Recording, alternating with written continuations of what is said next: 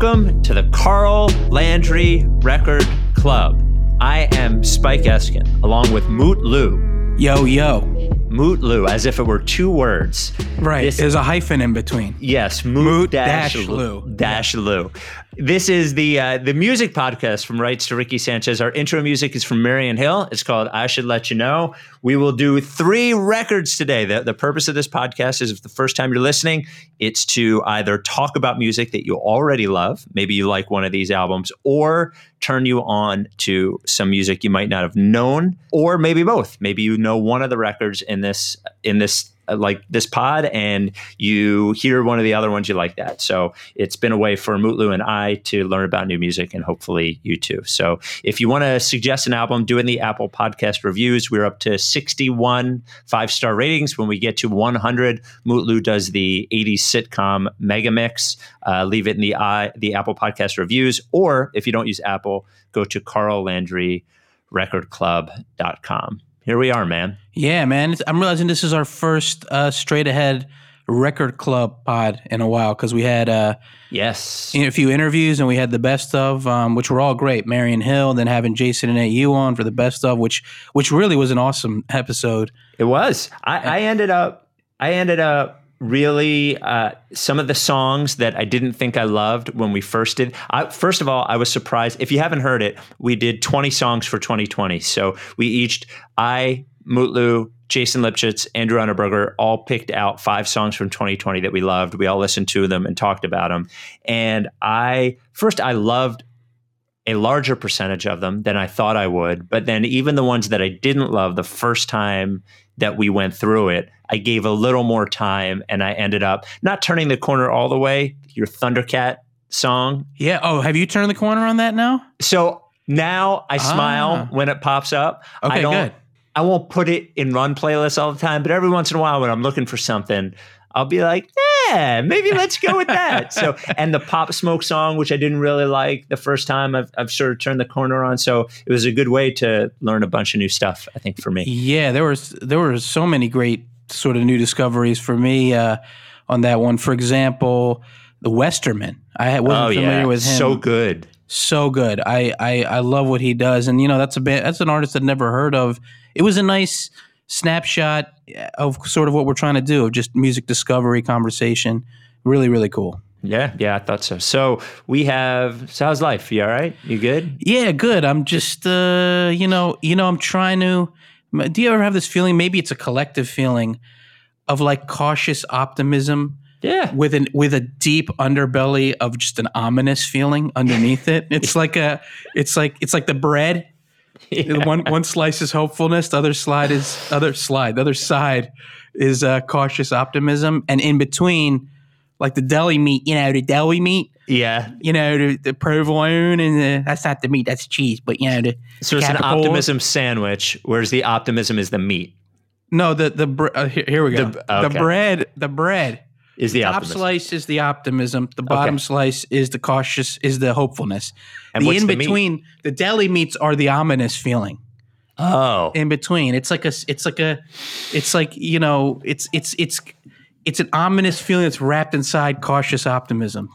Now I'm talking myself in circles, but you know what I mean? Yeah, it doesn't sound like the way I would describe a sandwich. If I guess is what I'm saying. To even try to describe what I'm feeling as a sandwich is a very peculiar way to do it. If I'm describing the sandwich, normally I'm not describing 2 different kinds of bread, which is I think right. the first part you did. Okay, how about this? 2 slices of hopefulness with something ominous in between, which is the capital. Yes. I know what you're feeling. I'll get a deep on you as well. I mentioned this to my brother. Maybe when am I allowed to? I'm trying to think whether I'm allowed to say this now based on his life. I think I am. Recently, the last year, I was in Colorado with my brother, and we were in the mountains of Colorado hiking. Just sort of. I had never gone hiking before. I love being outside and I love exercise, but I'd never gone hiking. It was a good time, but a lot of time to think, right? And I mentioned to him, every once in a while, I feel I love what I do for work, right? And then there's the 2 podcasts on top of it and all that stuff. I love what I do from work, but I feel tremendously stressed by work. Not in a bad way.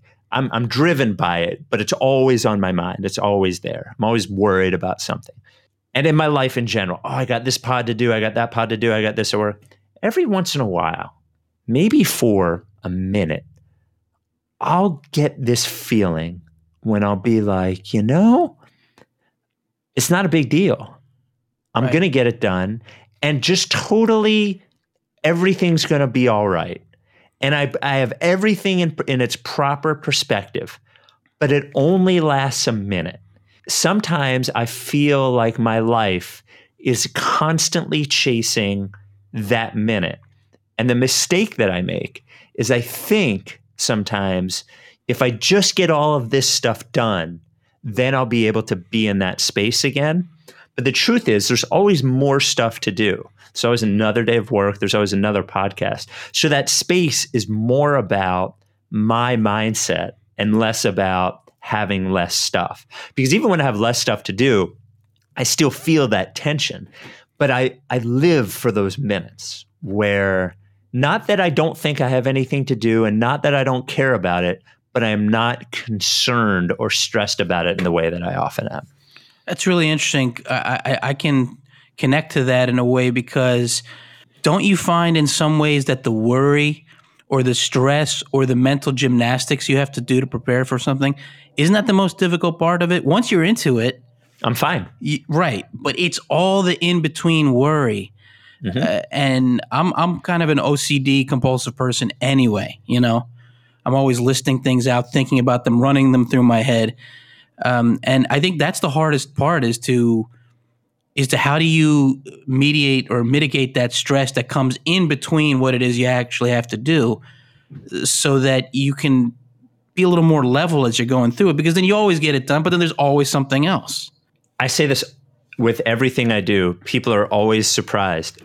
I do lots of podcasts, right? I mean, I've done probably 3,000 or 4,000 podcasts in my life, honestly, with all the different things, podcasts, and then there's radio shows, all that kind of stuff.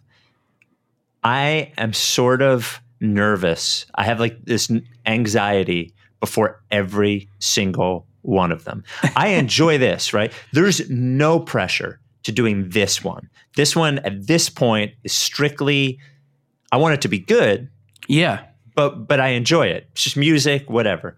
But most of today, I had on my mind, I got the pod later. Right. I got to make sure I get it right. Oh, did I make sure I wrote down enough of what I liked about the Listener album? And then once we start, I'm fine. I'm enjoying it. I'm loving it. But I just spent 12 hours sort of stressing about it, about talking about 3 albums that I've listened to. It's not even... It doesn't take a lot of, but I do that with everything. Even when, when the Rights Ricky Sanchez did live shows, we were, and I don't know if you're this way when you would play shows, but I would be really hardcore anxious about the show until we're on the stage doing it. And right when we're on the stage doing it, I feel fine, but leading up to it, always total anxiety. I can totally relate to that. Well, both as far as the same thing you were saying about the pod, I'm combing through my notes. Did I get enough points in? Did I get the setup right? So that's, it's great to hear you say that you go through the same thing and you've done thousands of these things. Every time. That's good. That's good. And that's how it's supposed to be. And if we're talking about performing, now I haven't done it for a while. So now I'm like at a distance from it. But yeah, I still get nervous. It's weird. Some nights more than others. Some nights, whether it's a big crowd or a small crowd, whether I'm doing like a big opening shot or just a small club, some nights I do get more nervous. And then once I get up on stage, I'm in my zone.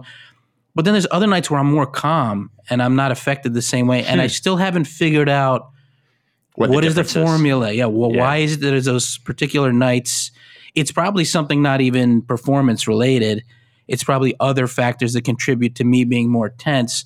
But again, once I get on stage, I'm good. And I find singing is such a cathartic thing. You can be on stage, whether you're just doing it by yourself or you're on stage, you can lose yourself in it.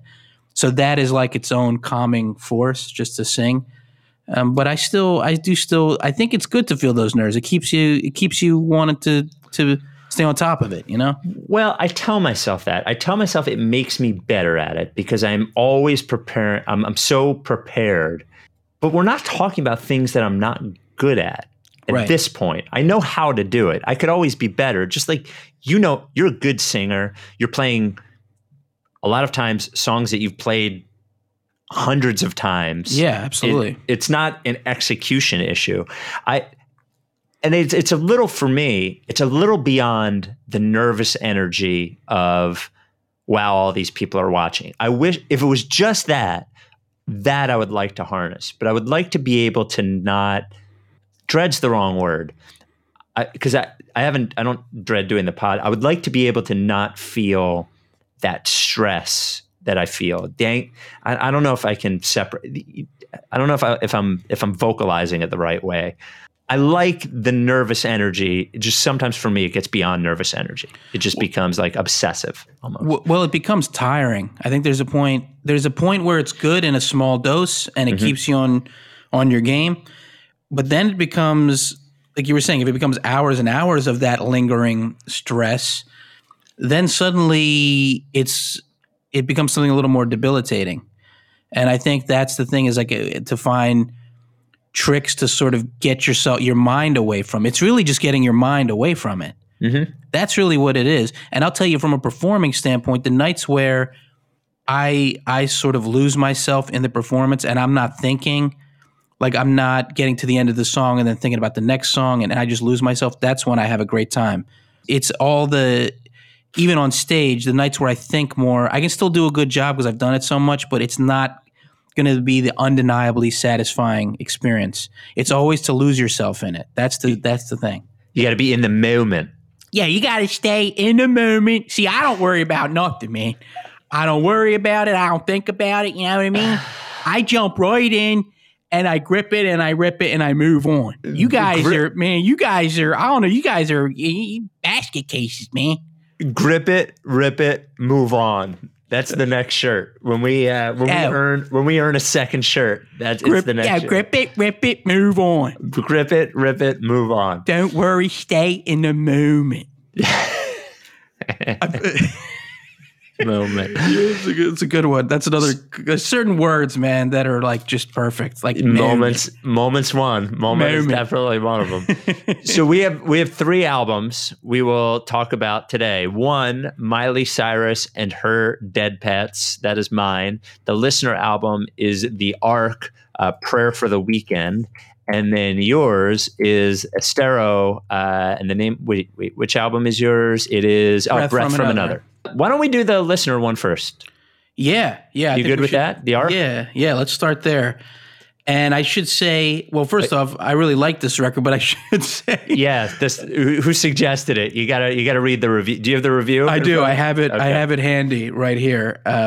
So this was brought to us. This suggestion was brought to us by Landry Stash. Do you know Landry Stash?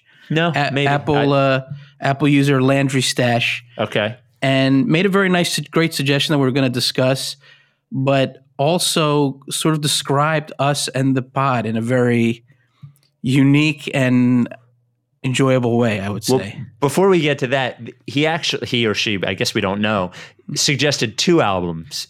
One, the one that we're going to talk about. The other one was Fiona Apple's Fetch the Bolt Cutters, which I spent... You love it. I spent 10 minutes obliterating on our best of 2020. So we're not doing that one. We're doing the other one. But so again, obviously you can suggest albums in the Apple Podcast reviews. How were we described in the Apple Podcast review? Here it is, courtesy of Landry Stash. Delco Vegan loves power pop boy bands and caramel hoagie mouth appreciates all things musicological. Let them guide you to albums you didn't know you loved because they are also always right. Delco Vegan and caramel hoagie mouth. Yeah, that's beautiful. Is that like poetry, man? That's really nice. Man, that is a really, I don't know if that's maybe a t-shirt. I don't know. That's pretty. Delco Vegan and caramel hoagie mouth. Something tells me there has to be on your next record. Doesn't the hidden track have to be caramel? Can't that be like a hidden bonus track? Hidden bonus track, caramel hoagie mouth. Yeah, I think. Well, I have the song Caramel. Yeah. And Hoagie Mouth is like a religion at this point. Yeah. So you combine the two, and you get Caramel Hoagie Mouth. So that's a song title already, right there. So the record is The Ark, Prayer for the Weekend.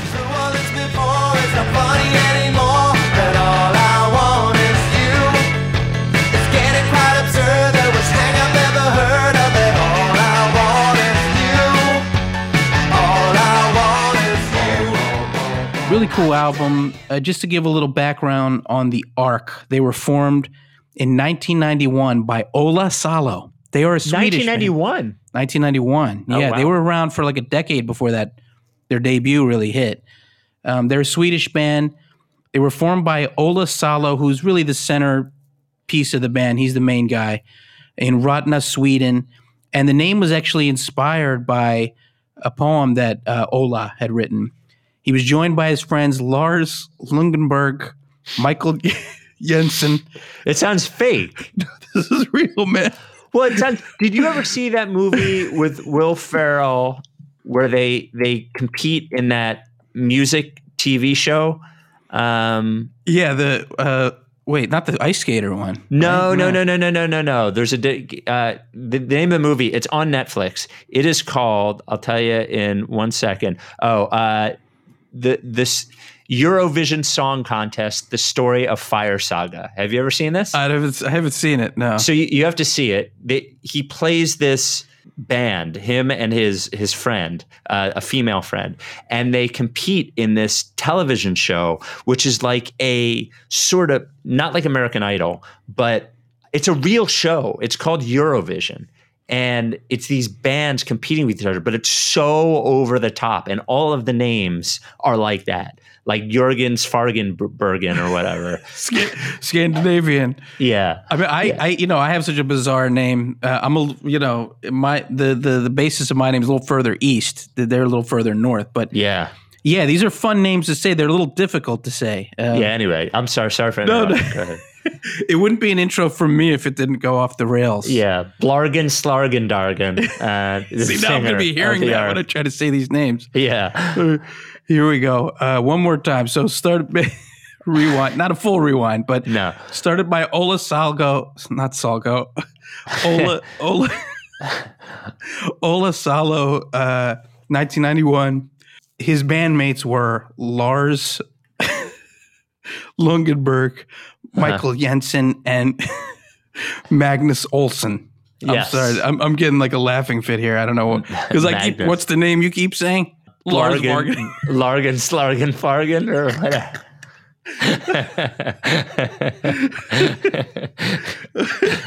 Oh, man. Lars Slargen Fargen. Yep. Okay. So they formed this band, The Ark. And a very cool band, by the way. They're very young at this point. So, yep. 14, 15 years old, something like that. Then, actually, the name of the band, this is a quote from Ola Salo, was kind of the genesis of it was not only intended as a religiously grand symbol, but also as a symbol for sailing away from Rotna and out into the world. So they were trying to will themselves to be worldwide with this music. But it took time because, their first big record wasn't until 2000. So they were kind of working all through the 90s, more on like a local regional level. In 95, they had a failed EP release that I think Ola was hoping would break them out to a wider audience, but it only had a limited release. It was called Racing with the Rabbits. I think their earlier music was kind of heavier, and eventually they came around to the more kind of danceable sound that you hear on Prayer for the Weekend. In the late 90s, and when they all moved to Malmo, Sweden, they started doing these shows and parties that were more like, from the sound of it, more like almost like dance parties. And I think he started getting inspired by that kind of sound. He also saw Kiss in late 1996, and that inspired him with this sort of grandiose theatrical kind of aesthetic, which you can... That makes sense. Yeah. There's a very sort of theatrical feeling to this music. Yeah, for sure. Finally, after almost a decade of doing it, they signed to Grand Recordings in 99, which then merged with Virgin Records, and that gave them an international platform. And they had huge success in Scandinavia. The first half of the 2000s, they released 3 albums: We Are the Ark, In Lust We Trust, State of the Ark. They all went to number 1 in Sweden. They started really getting, recognition in Europe. They made 2 more records. The one we're talking about, Prayer for the Weekend, and in full regalia before they split up. But the record we're talking about, I'll get to in a second. But before we do, there's one kind of controversy, pretty big controversy that surrounded this band. Actually was here in the States, and in a way it derailed their career. Really? They were invited in late 2006, October, to perform outside of the new Swedish embassy in D.C., and the Swedish ambassador was there. As the story goes, as they were performing, I keep thinking Lars Fargenslarken. The entire stage was made of IKEA furniture, and it collapsed as it was put together by college students. No, something else also just occurred to me. Yeah, grip it, rip it, move on. I just realized where I channeled that from. Where? Have you ever seen Zoolander? Yes, of course. Well, remember Owen Wilson's character says that. Oh, does he? So you stole it? Yeah, I mean, I didn't mean to consciously. It's just something. Yeah, I've seen the movie so many times. So, but yeah, that movie's a grower. That movie, the first time I saw it, I didn't like it. That's a great movie. Oh, I started thinking about it, and the more I thought about it, I said to myself, I got to watch this again. And when I watched it again, I was like, oh, this movie's genius. Oh, it's genius. Will Ferrell's amazing. But when he says, when he knocks over the model school, he's like, how can we expect the children to learn to read if they can't even fit inside the building? Yeah.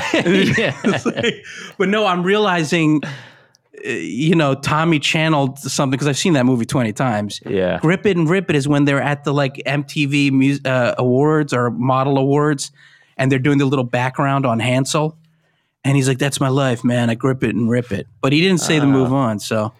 Well, so you added that. So it's a new thing. Yeah, grip it, rip it, move on. And and take a leak. How's that? Add one more thing. Now the last and part take a leak. Yeah, and take just to make it more crass, Outside the embassy. Okay, man. Am I ever going to do an intro without being derailed by It's my fault though because I derail it. Do you understand that as I'm doing this, I keep hearing Lars Fargenslarken in the back of my head. It's like in a loop in the back of my head. I don't think I've said it the same way twice. I don't remember. Blargen. As I'm talking, it's like, imagine like a megaphone inside your brain. It's like Lars Fargenslarken. I believe that's Lars Ulrich's father's name. Is Blargen.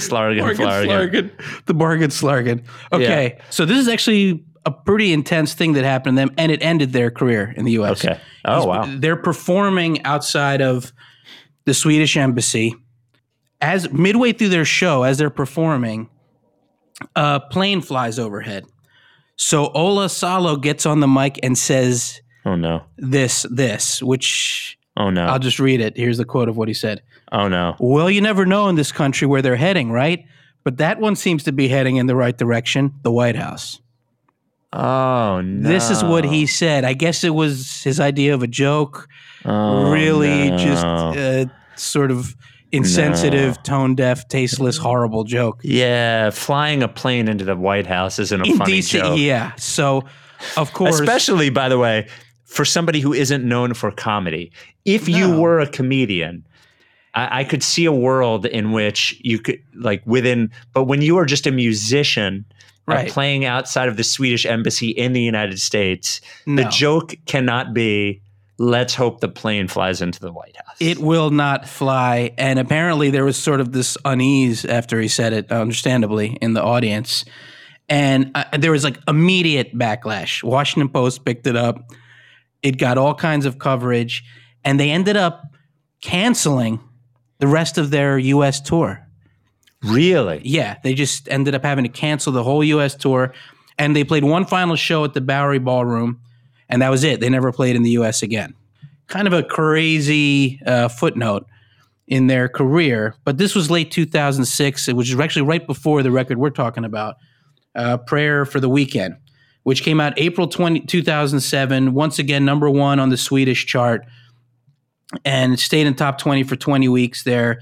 They did a whole tour throughout the summer and fall throughout Europe. I imagine if Ola hadn't said what he said, that incredibly horrible joke that he made, maybe they would have toured the U.S. too. Because I'm thinking of bands from that time, like mid-late 2000s, there could have been a place for them with this sound. And I can't remember no, I do remember. So 06, 07, I do remember because that's when I was living in Chicago. It's funny, that's when Dragon Force came to prominence. Do you remember Dragon Force? Dragon Force? No. Oh, I don't think we can do a whole episode on Dragon Force, but I'll send you Dragon Force. Glam rock band as well? I don't even know how to describe it. Not glam rock, but not regular metal, but some of the craziest fucking guitar playing you'll ever hear in your life. Yeah, 06, 07, I could imagine it fitting into that time. It's a really strong record. I mean, it definitely would have fit in, I think. Well, when we get to it, I end up talking about the Scissor Sisters and the Darkness when I think of them, and they were both at that time was pretty much there when they were popular. Darkness a little bit before then, but yeah, anyway. Scissor Sisters especially right at that time. Mm-hmm, yeah, exactly, so I could have imagined them touring together. It would have been a great fit. Yeah, but so they toured. They were named Best Live Act of the Year in the Swedish Rockbjörnen Awards. Shouldn't have. Why did I even say the word? Yeah. And Lars Flargen, and they basically made one more record after that, and that was kind of the end of their run. I believe they started they were off for about a decade and were doing some reunion shows. Or planning to. I don't know if they got derailed by COVID, but I think even earlier this year they actually got back and played some shows. But just getting into this record, I really dug it. I found it to be just a really entertaining, enjoyable listen all the way through. I mean, right away you hear the David Bowie T-Rex, 70s glam rock type of thing.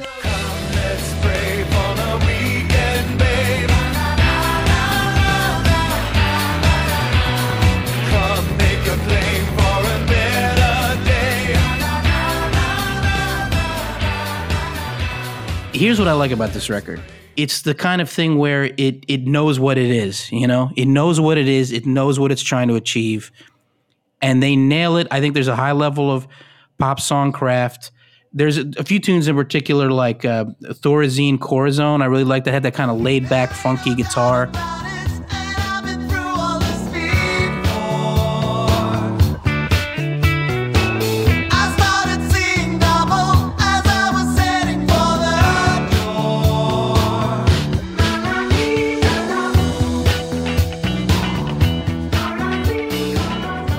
Kind of thing that really works well with this kind of sound. And Gimme Love to Give, that's right towards the end. That kind of has that nice anthemic sing-along kind of vibe. It has this cool horn line. And there's actually the very last song. I wish they would have done another tune or two like this. I would have looked for a couple more moments. There's kind of a quieter thing. And, Ola Salo was really, you could really catch a lot of the nuance of voice. He's a pretty good singer. You realize that I need comfort, words that are spells, laughter that's transport from day to day. Excellent singer, actually. So yeah, I mean, what did you think about it? First of all, Gimme Love to Give is the catchiest shit ever. That song is a banger. I will listen to that song forever.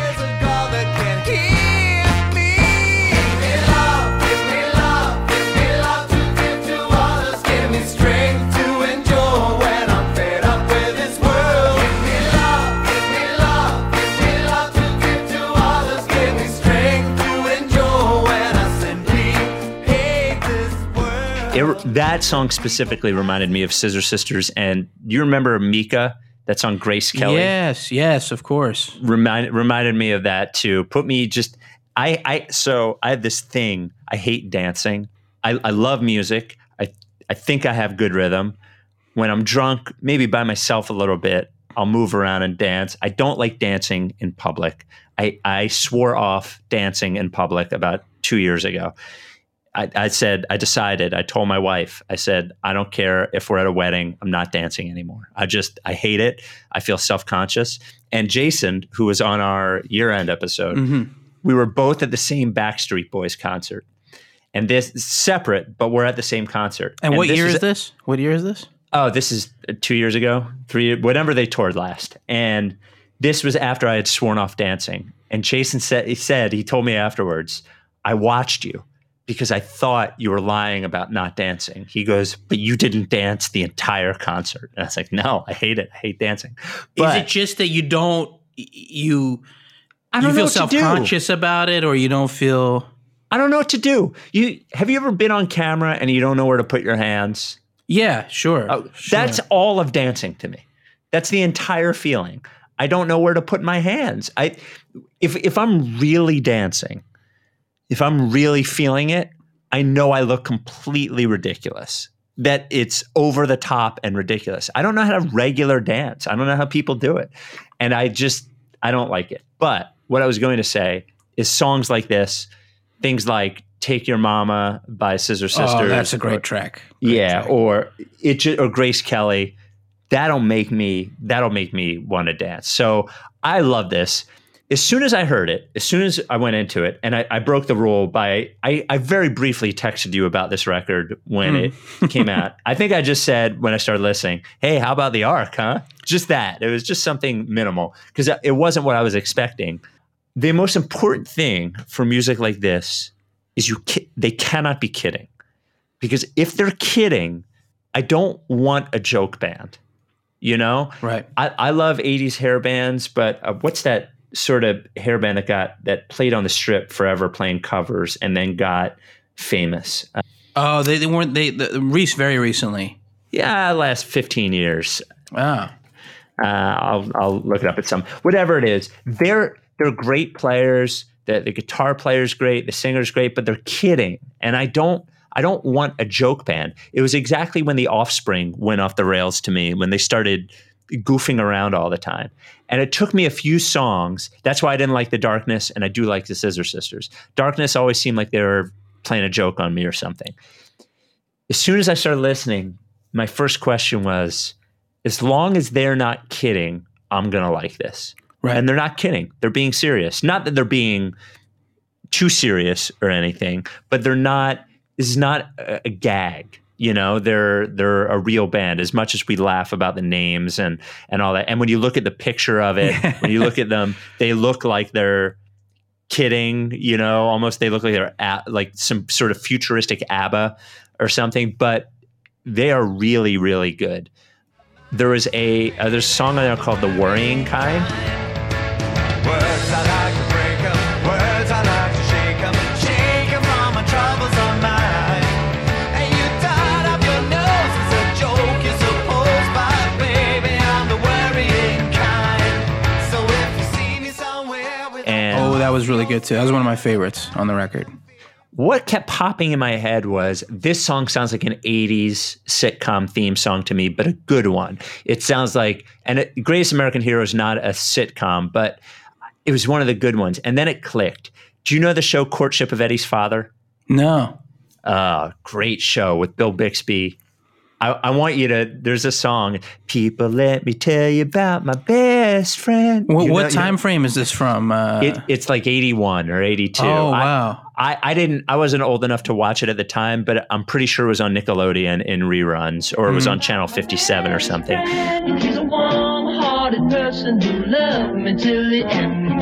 People, let me tell you about my best friend. The Worrying Kind is right in that pocket. And then there's another song called "The New Pollution," which you talk about T-Rex, British Invasion, like the British glam stuff that I got into was influenced by T-Rex's, like Def Leppard. And New Pollution had a real early Def Leppard vibe to me, High and Dry, Pyromania era Def Leppard. It's a really good album. I enjoy it a lot. I don't love every song on it, but there are 4 or 5 songs that are going to stick around for me. Yeah, and I think you keyed in on something that makes it special, is the sense that this music is fun.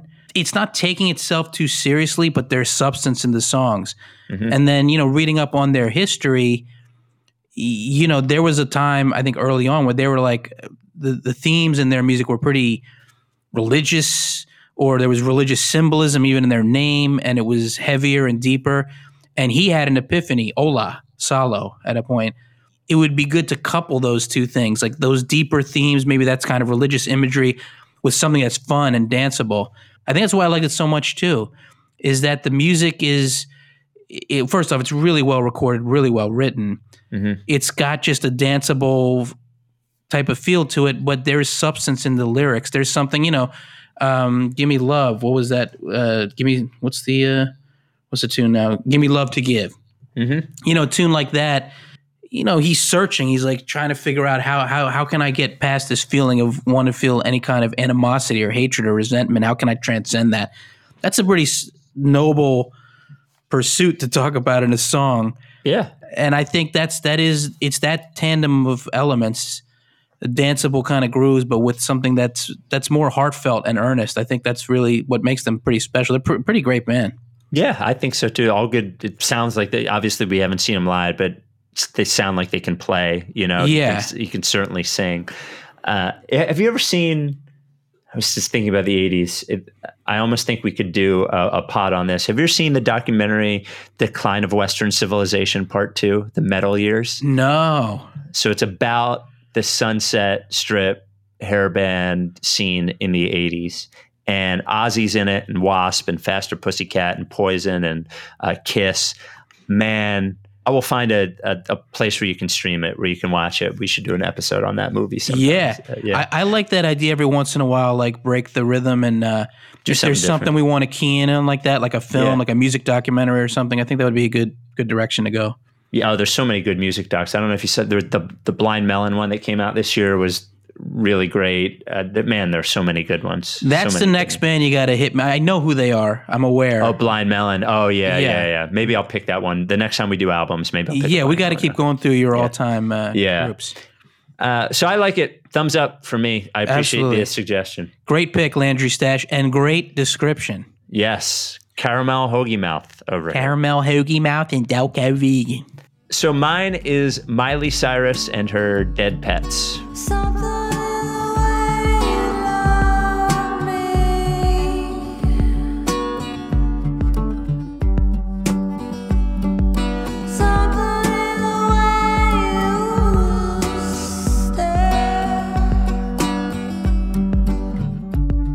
So everyone knows who Miley Cyrus is. I guess for me, I only had like general awareness until the MTV Video Music Awards in I think 2014. And that's when her performance was pretty outrageous. I watched and I was like, wow, what is this? This is the weirdest shit. Clearly nobody was ready for it.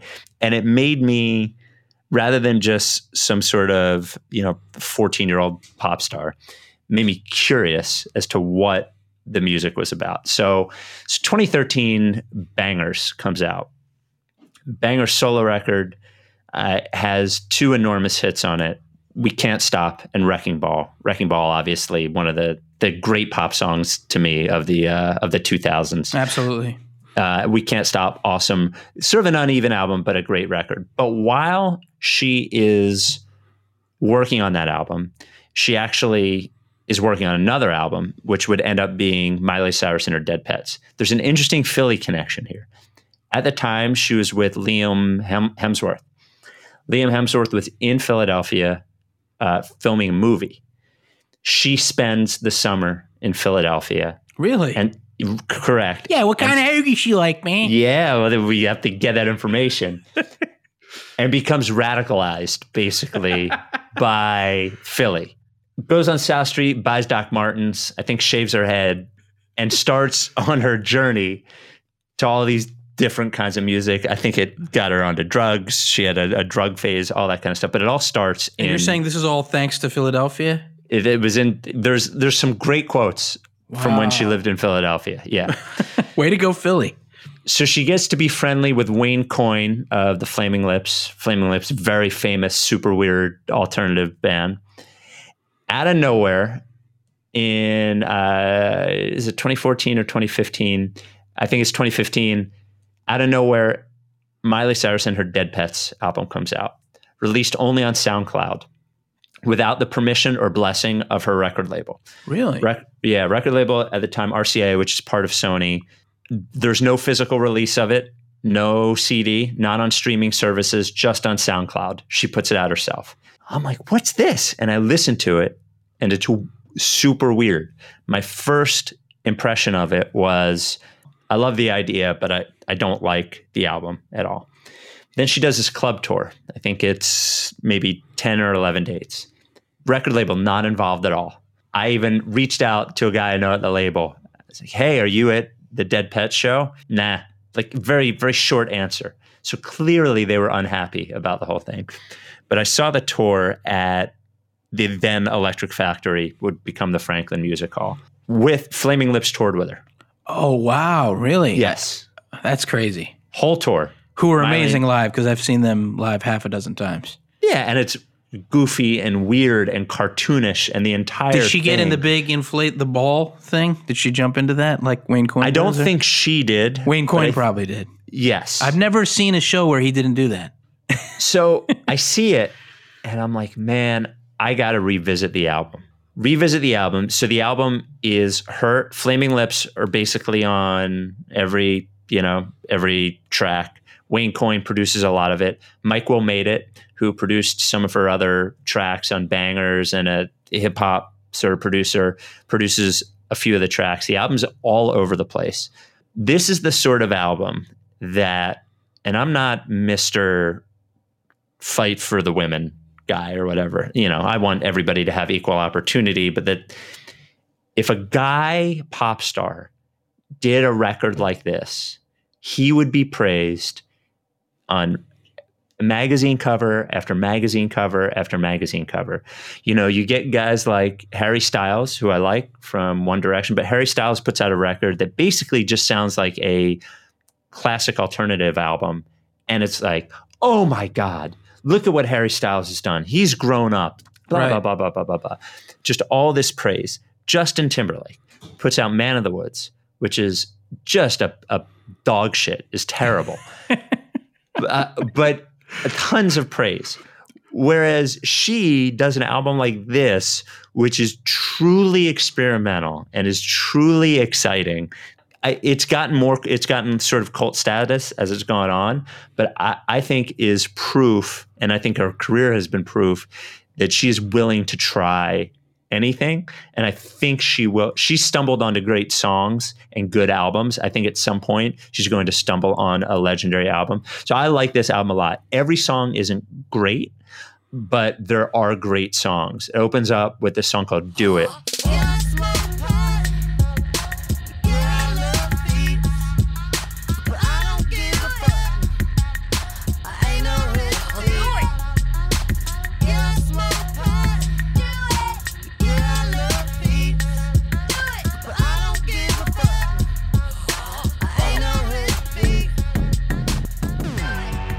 Which is weird and lets you know this is what you're in for. Yep, right? Because you had no, and we'll get to it, but you had no idea where this was coming from. Only knew Miley the pop star, and then you hear Do It, and you're like, well, what is this?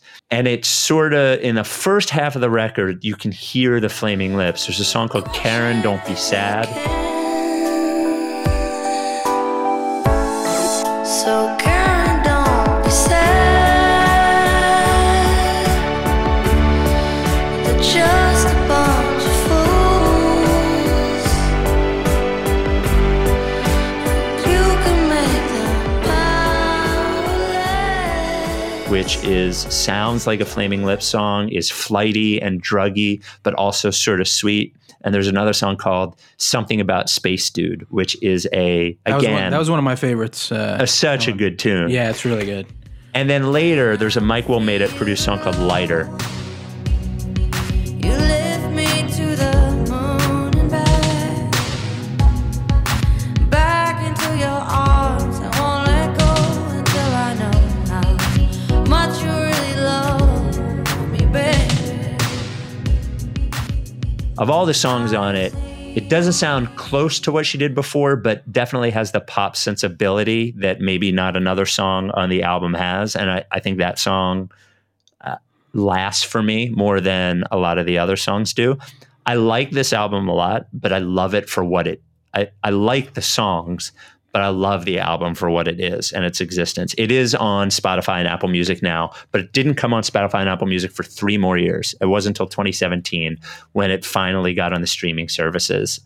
So it was only on SoundCloud until then. That whole time, really? So they were pissed off about this. They did not want... They had to be. And, and you touched on something that, isn't that such a terrible double standard that those records and those artists that you mentioned that are sort of middle of the road, those artists, male artists, get praised for. She does something totally bonkers and creative and interesting, and there's a backlash for it, and her own label doesn't support her. Right. That's the part of the industry that just gets me sometimes. How could you be at a label?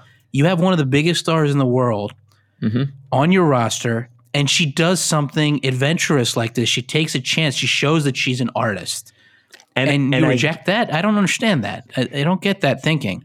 Well, it's short, and I have a lot of friends at labels, and I think they do, they now more than ever, they have I think they have a more complicated job than they used to have. Well, now they have to work for it, but they have a more complicated job than they used to have.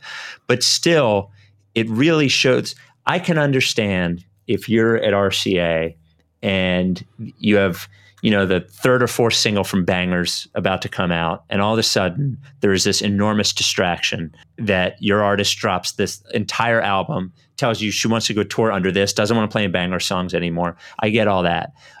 But to invest in the artist, that's when you think to yourself, maybe we lose this album cycle, but we gain an artist that we get 25 years out of. Right.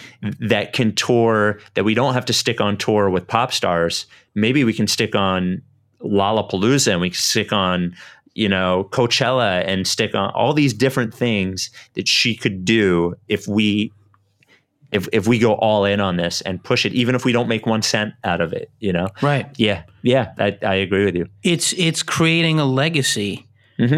Artists who you look back and have this kind of record, even if they're considered pop stars, quote unquote, and she is a pop superstar, to have a record like this, that makes her story and her legacy so much more interesting. And I was predisposed to like this record because I love the Flaming Lips. As a matter of fact, I keep thinking about wanting to put in Yoshimi Battles the Pink Robots into one of these episodes.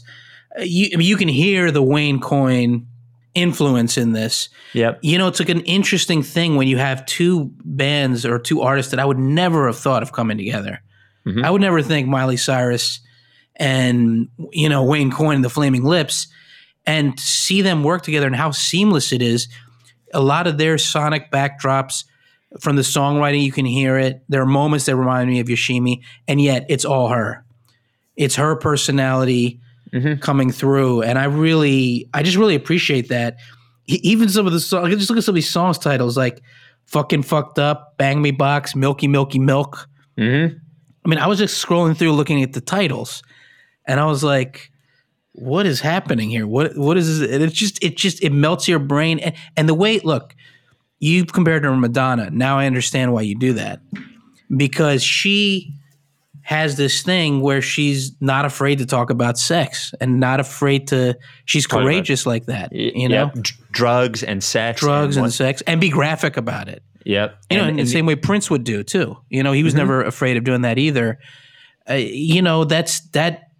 I guess I've heard you make the Madonna comparison. I understood it after listening to this record. There's the one where she's talking about how her boyfriend is doing PDA and it's getting on her nerves. I look like a dumbass bitch, and I'm not a fucking dumbass bitch. I hate all that fucking PDA. I probably hate it more than your fucking friends do. It's sweet, and you couldn't be more opposite of my last dickhead, but, I don't know. And just kind of like...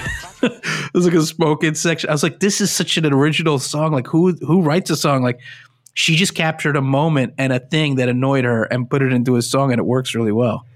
Everyone compares Lady Gaga to Madonna.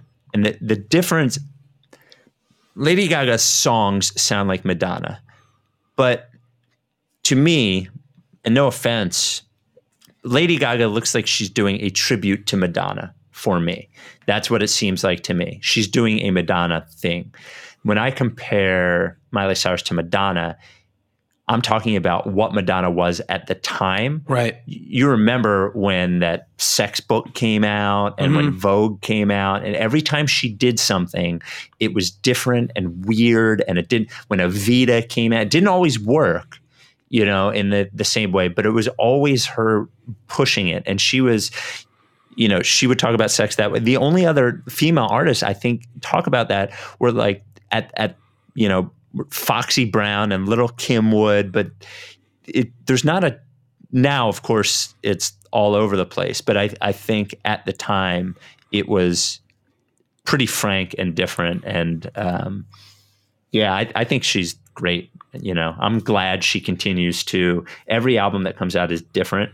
You know, this new one that's out is a rock album, and the one before it was sort of a almost a singer-songwriter-y, you know. I think you were saying you felt that was a little more of a misstep, I guess. Yeah. Not so much her thing.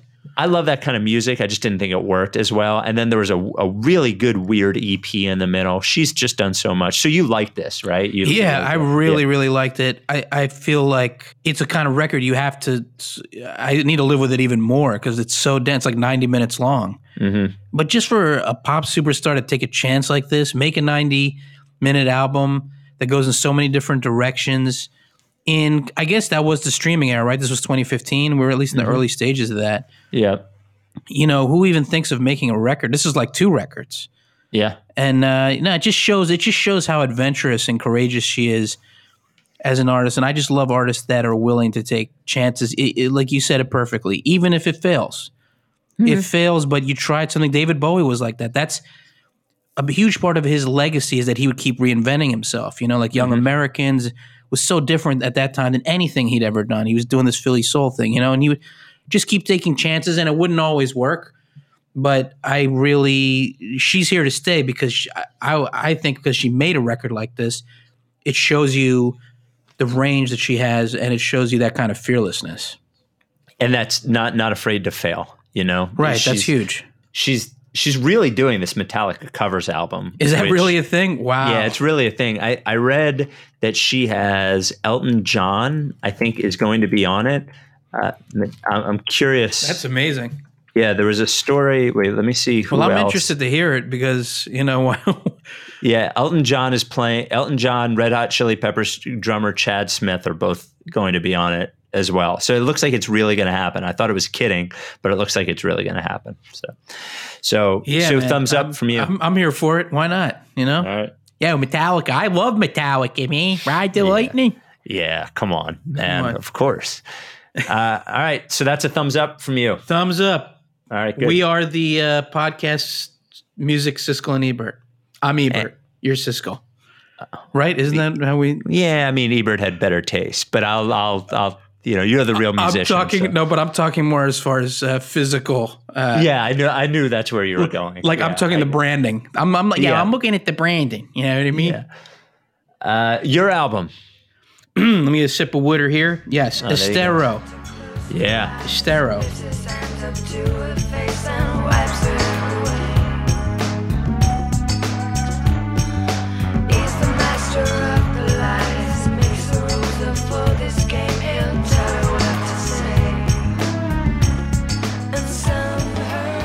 This is one of my favorite albums of all time, without a doubt. Just to give a little background on Estero, she's born Jenny B. Englishman in Startford, Ontario. At the age of 16, she got started really early in the music business. She moved from a small town, Walkerton, Ontario, to Toronto. She started performing at open mics and working odd jobs, and was discovered pretty much right around that time by a management team who then connected her to the head of EMI Music Publishing Canada. So she had like kind of like Jem, you know, she had this sort of publishing company label interest at a very young age without really touring. And it makes me think of how much times have changed, because this was a common story back then. Nowadays, you don't have something viral if you don't have like a grassroots touring thing.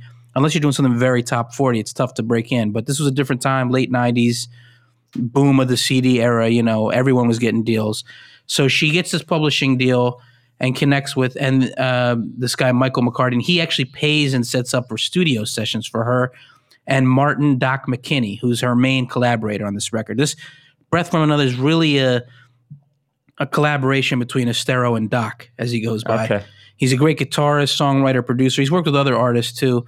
Should I say the name sounds familiar? I wonder. He's worked with like I think some bigger pop names and definitely. I think he did some stuff with The Weeknd, maybe. Maybe that's where yeah. He's been at it for a while. A very talented guy, but they created this creative partnership, and because they had financing, the head of EMI Music Publishing Canada basically put them in the studio. I guess they had actually met through some mutual friends. They started collaborating, and right away they're turning out songs. In a short matter of time, they had every big label interested, and they got signed. I think in early '98, they eventually signed with the Sony Work label. Early '98, they put out Short of Breath, which is a promo EP with several of the tunes that are on Breath from Another. And then Breath from Another dropped in April 1998. Received really good reviews. For example, Tom DeMelon and AllMusic called it too scrumptious to be ignored. I like that. Scrumptious. Scrumptious. How often do you hear scrumptious with music, you know? Yeah, rarely. They were named, the record was named Best Alternative Album at the 1999 Juno Awards. They got a gold record in Canada. Now, here in the States, it didn't have a huge level of success. It wasn't like a big commercial success. She didn't have any big hits, but it became, I think, kind of a cult classic. You know, I think everyone that I know that is into this record is like really into it, and myself included. I think what I like about it is it takes some of that trip hop sound, which I always loved, you know, Massive Attack, Bjork, Portishead. I especially always loved Massive Attack. But Massive then Attack's awesome. Killer group. We probably should do one of their records. Yeah. But is interesting because this album is a little different because it takes that sound, some of those core elements, but then also brings in this like soulfulness and this almost jazzy kind of element to it that you don't normally hear in that trip hop sound. And in a 2016 interview, Doc actually said that the production was really, I thought this was interesting. He said it was inspired by reggae, calypso, house music, as well as Bjork, Massive Attack, and Portishead.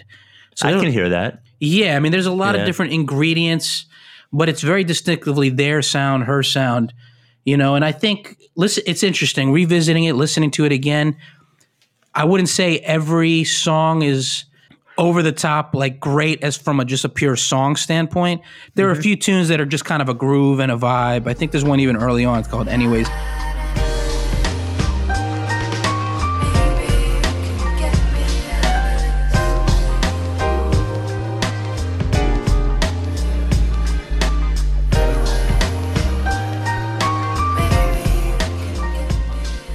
Where it's cool, it's musical, but it's not like a crafted song. But I think the best songs on this album are the thing we always talk about. Well, yeah, the production is great, the performance is great, but also there's a great song underneath. And when you strip away all that production, it's there. And I think songs like Breath from Another,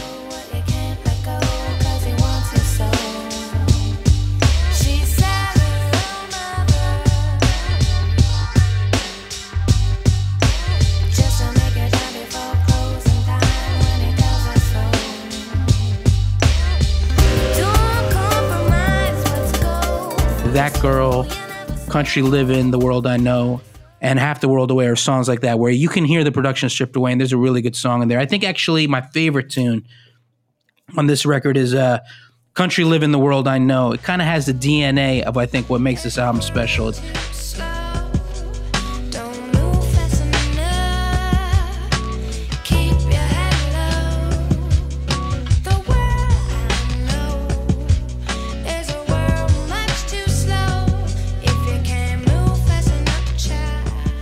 It's soulful. It's got like the jazz influence kind of vocal. It has a really cool, lush, tasteful kind of string arrangement. It has a really cool acoustic part. That's one thing I think that drew me into this is the acoustic guitar kind of plays a significant role in this record, especially on certain songs like this one. And then it has that trip hop beat. It has all these elements. And then I think she just puts it all over the top as a singer. I could see her in front of a jazz combo just singing standards. She can do more of an R&B thing. She can be very understated. She can belt it out if she needs to. She's just a really dynamic singer. And this is one of my favorite albums. I'm curious to see what you thought. I've heard the name before we did this, but I don't think I had ever listened to Estero before. I know I had seen the name before. As soon as the album started, it was funny for this one to happen almost right after Gem. And I thought to myself, man, yeah, Mulu loves the female singer with the music that's all over the place. That's and sort of the electronic trip hop. I guess that is my bag, definitely. Yeah, definitely. That's cool. So I liked it a lot. These were the things that went through my head before I get into the specific songs, the things that it made me feel when I was listening to it.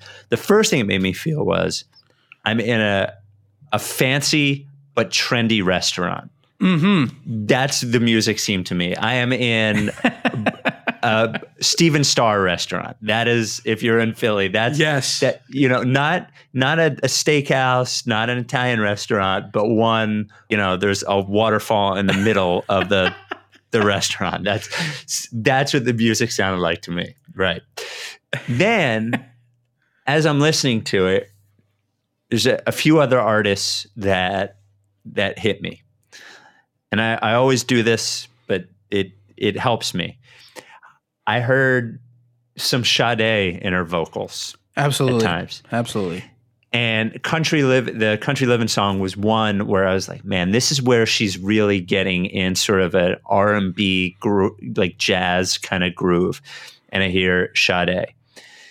Then I hear Dido, and what this is probably a record that probably influences things like that. And then getting into specific songs, there's a song called Love Heaven Sent, which is definitely makes me think of Dido. But then there's these heavy sort of rock guitars out of nowhere.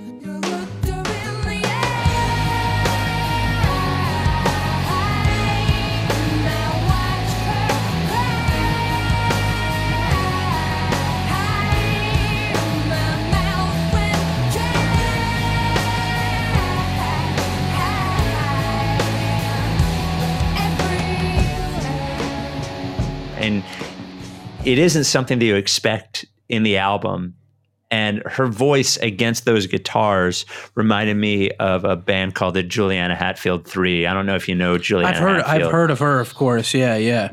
Yeah, so she sang on, Lemonhead's records. She was part of that whole, her and Evan Dando, that early to mid 90s alternative, poppy alternative sort of thing. But when she was singing with the guitars, it reminded me of that. And the other thing that I really liked, and it had on Indigo Boy, I noticed it. Mm-hmm. And you mentioned the strings.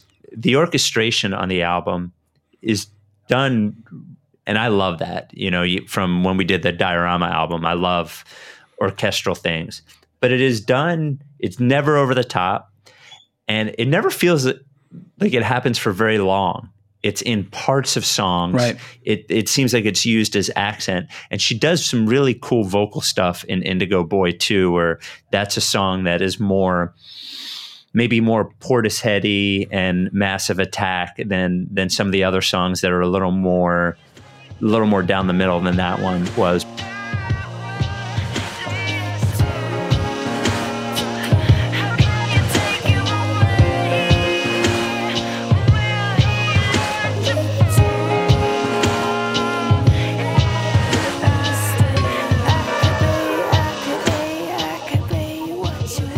But it's another grower type album. I think that the sound of it itself is attractive when you first listen to it. It's an easy listen. There's a lot going on, and her voice is really, really good. But because there's so much going on, you need to get through it a couple of times to actually hear the songs and stop hearing all the different things going on in the songs. That was the thing that I noticed about it. Yeah, and just piggyback on that, like it's definitely the standout moments are actually always when some of that clears away, and you get. I think that's why I love Country Living the World I Know so much, because there's parts of that are kind of just this cool hand-picked guitar against her voice, and she's just kind of crooning on top of it. And then you mentioned Heaven Sent. That's the thing I was saying. Like, she can actually go there too. She can belt it out like that with a little bit of rasp and kind of fire in it. She's, you know what? I feel like she's unheralded.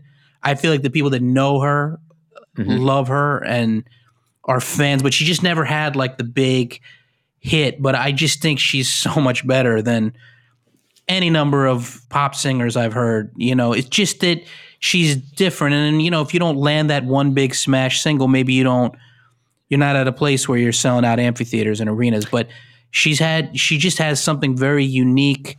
And she made a couple more records since this one that were good, but I don't like them nearly as much as I like this one. This was just a really special collaboration. You got to give Doc a lot of credit too.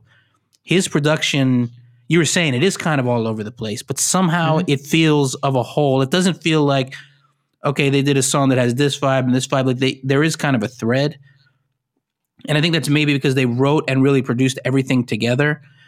And you really touched on something that I think is special. And I hadn't even consciously thought of it. The strings it's both the arrangement themselves, the fact that they're limited and selective, and even where he puts them in the mix, they're more like a texture. Sometimes there'll be a string line that's really grandiose and it dominates the whole space. He doesn't do that. His strings are more like a flavor. They're like a touch that's really cool. And it's kind of a secret weapon, I think, in this album. Yeah, and don't get me wrong, I like big, obvious strings. Oh yeah. I'm all for production, lush, over the top. But when I noticed, this is how I noticed that the strings were that way.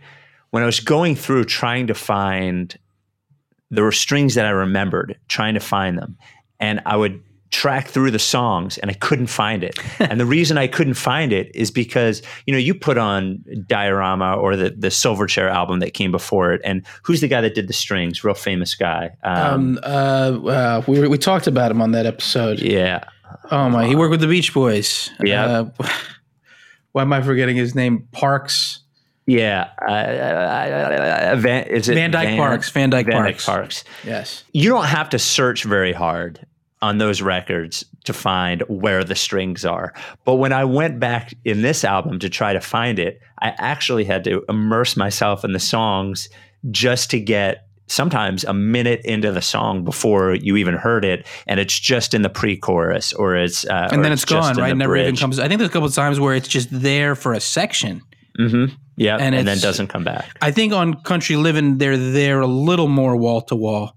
Mm-hmm. And that particular arrangement on that song is its own melody. Talking about Diorama, which is, still just such a great record. I just kind of stepped away from it, came back to it. The best string parts are a counter melody to what the vocalist is doing, to what other instruments are doing. But then within that space where they're not in the way of anything, they create their own melody. And suddenly you have this, like almost... That's when pop music becomes symphonic. Yeah. And I guess it makes sense. You're putting an orchestra or a string quartet, whatever you're putting in there. But they're really, I don't know, to me, it sounds like you feel the same way. No matter what the context, when you have really well done string arrangements, it just makes the record better. It just doesn't matter what it is. It puts it into a different place. I heard Nick Luone, who produced the album before Diorama, David Bottrell produced Diorama, but Nick Luone produced Neon Ballroom. And he said that one of the things that he had to do with Daniel Johns was Daniel Johns would want to put 7 different melodies in one song. And he would say that people can't hear more than 2 or 3, and that's all you can do. But just... when strings have their own, a completely separate part over the song that's playing is really cool when you can do that. I'm always, I understand music in a very basic way, but when things like that are happening, I'm always so impressed by it. It's neat, so neat to me to layer a melody over another melody, and be able to hear where that would go and have it be something that maybe most people that are listening won't even notice. Right. But even if they don't notice it, they're going to still feel it, Mm-hmm. Like you listen enough and you kind of, your ears get tuned in, you will start to pick it out.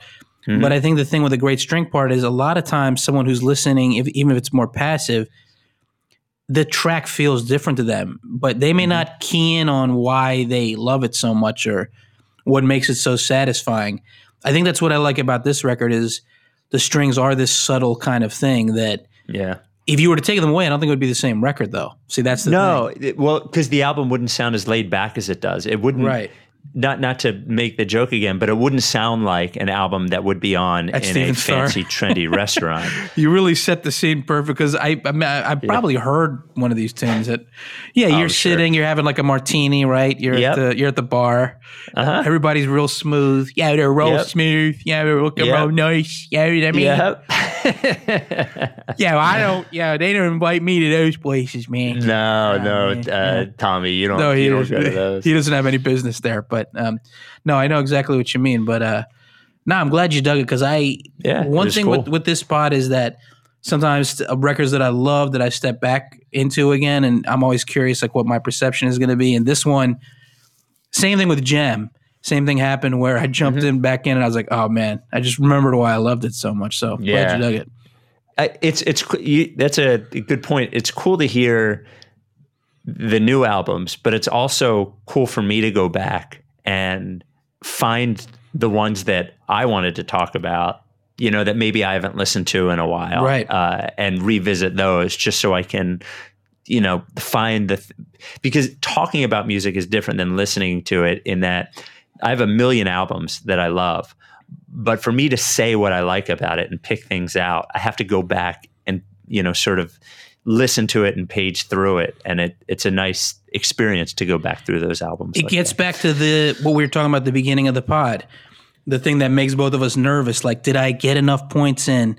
Right. It's actually, it's some effort. It's fun, but it's effort to look at a record and try to understand what makes it special and think of it in that way that you can kind of discuss it, because I think a lot of people listen to music and they don't think of it in that way. What we're doing is, here's that word again, musicological. Musicological. Yeah. No, it is. And for me, I've always had an obsessive musicological way of listening to records, but because I didn't have an outlet to necessarily talk about it in this particular way, now I'm understanding, I'm seeing like threads now that we're like, I guess almost a dozen records episodes in, I'm seeing threads of what I like in music in a more profound way, whether it's your pick, the listener pick, or my pick, even something I'm revisiting. Like one example of that, there's a lot of things, but the song. I think we can both always agree if the song is undeniable, that's what makes something special, no matter how you dress it up, what the surrounding production is.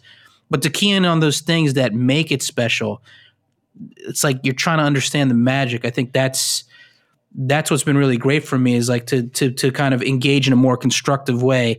And once you put in that time, you're like, oh, okay, that's why this record is, that's why this connects. This is it's a cool process to go through. But there's anxiety with it too, because you want to formulate your thoughts in a clear way. Yeah, well, it's easy to find albums with great songs. Like to your point, it's the what's beyond the great song. That X factor, that intangible kind of thing. Yeah, absolutely. Well, good episode. Yes, if indeed. I may say so myself. 3 good albums. Hells yeah. And Lars, I'd like to thank Landry Stash for phenomenal quote description. And what is his name again? Mars Flargen. Flargen. Yeah. He's always here for us. Yeah, he's a hell always. of a guy. Yeah, great guy. Great guy. And one hell of a model American. All right, that's all we got. Stay free, my goose.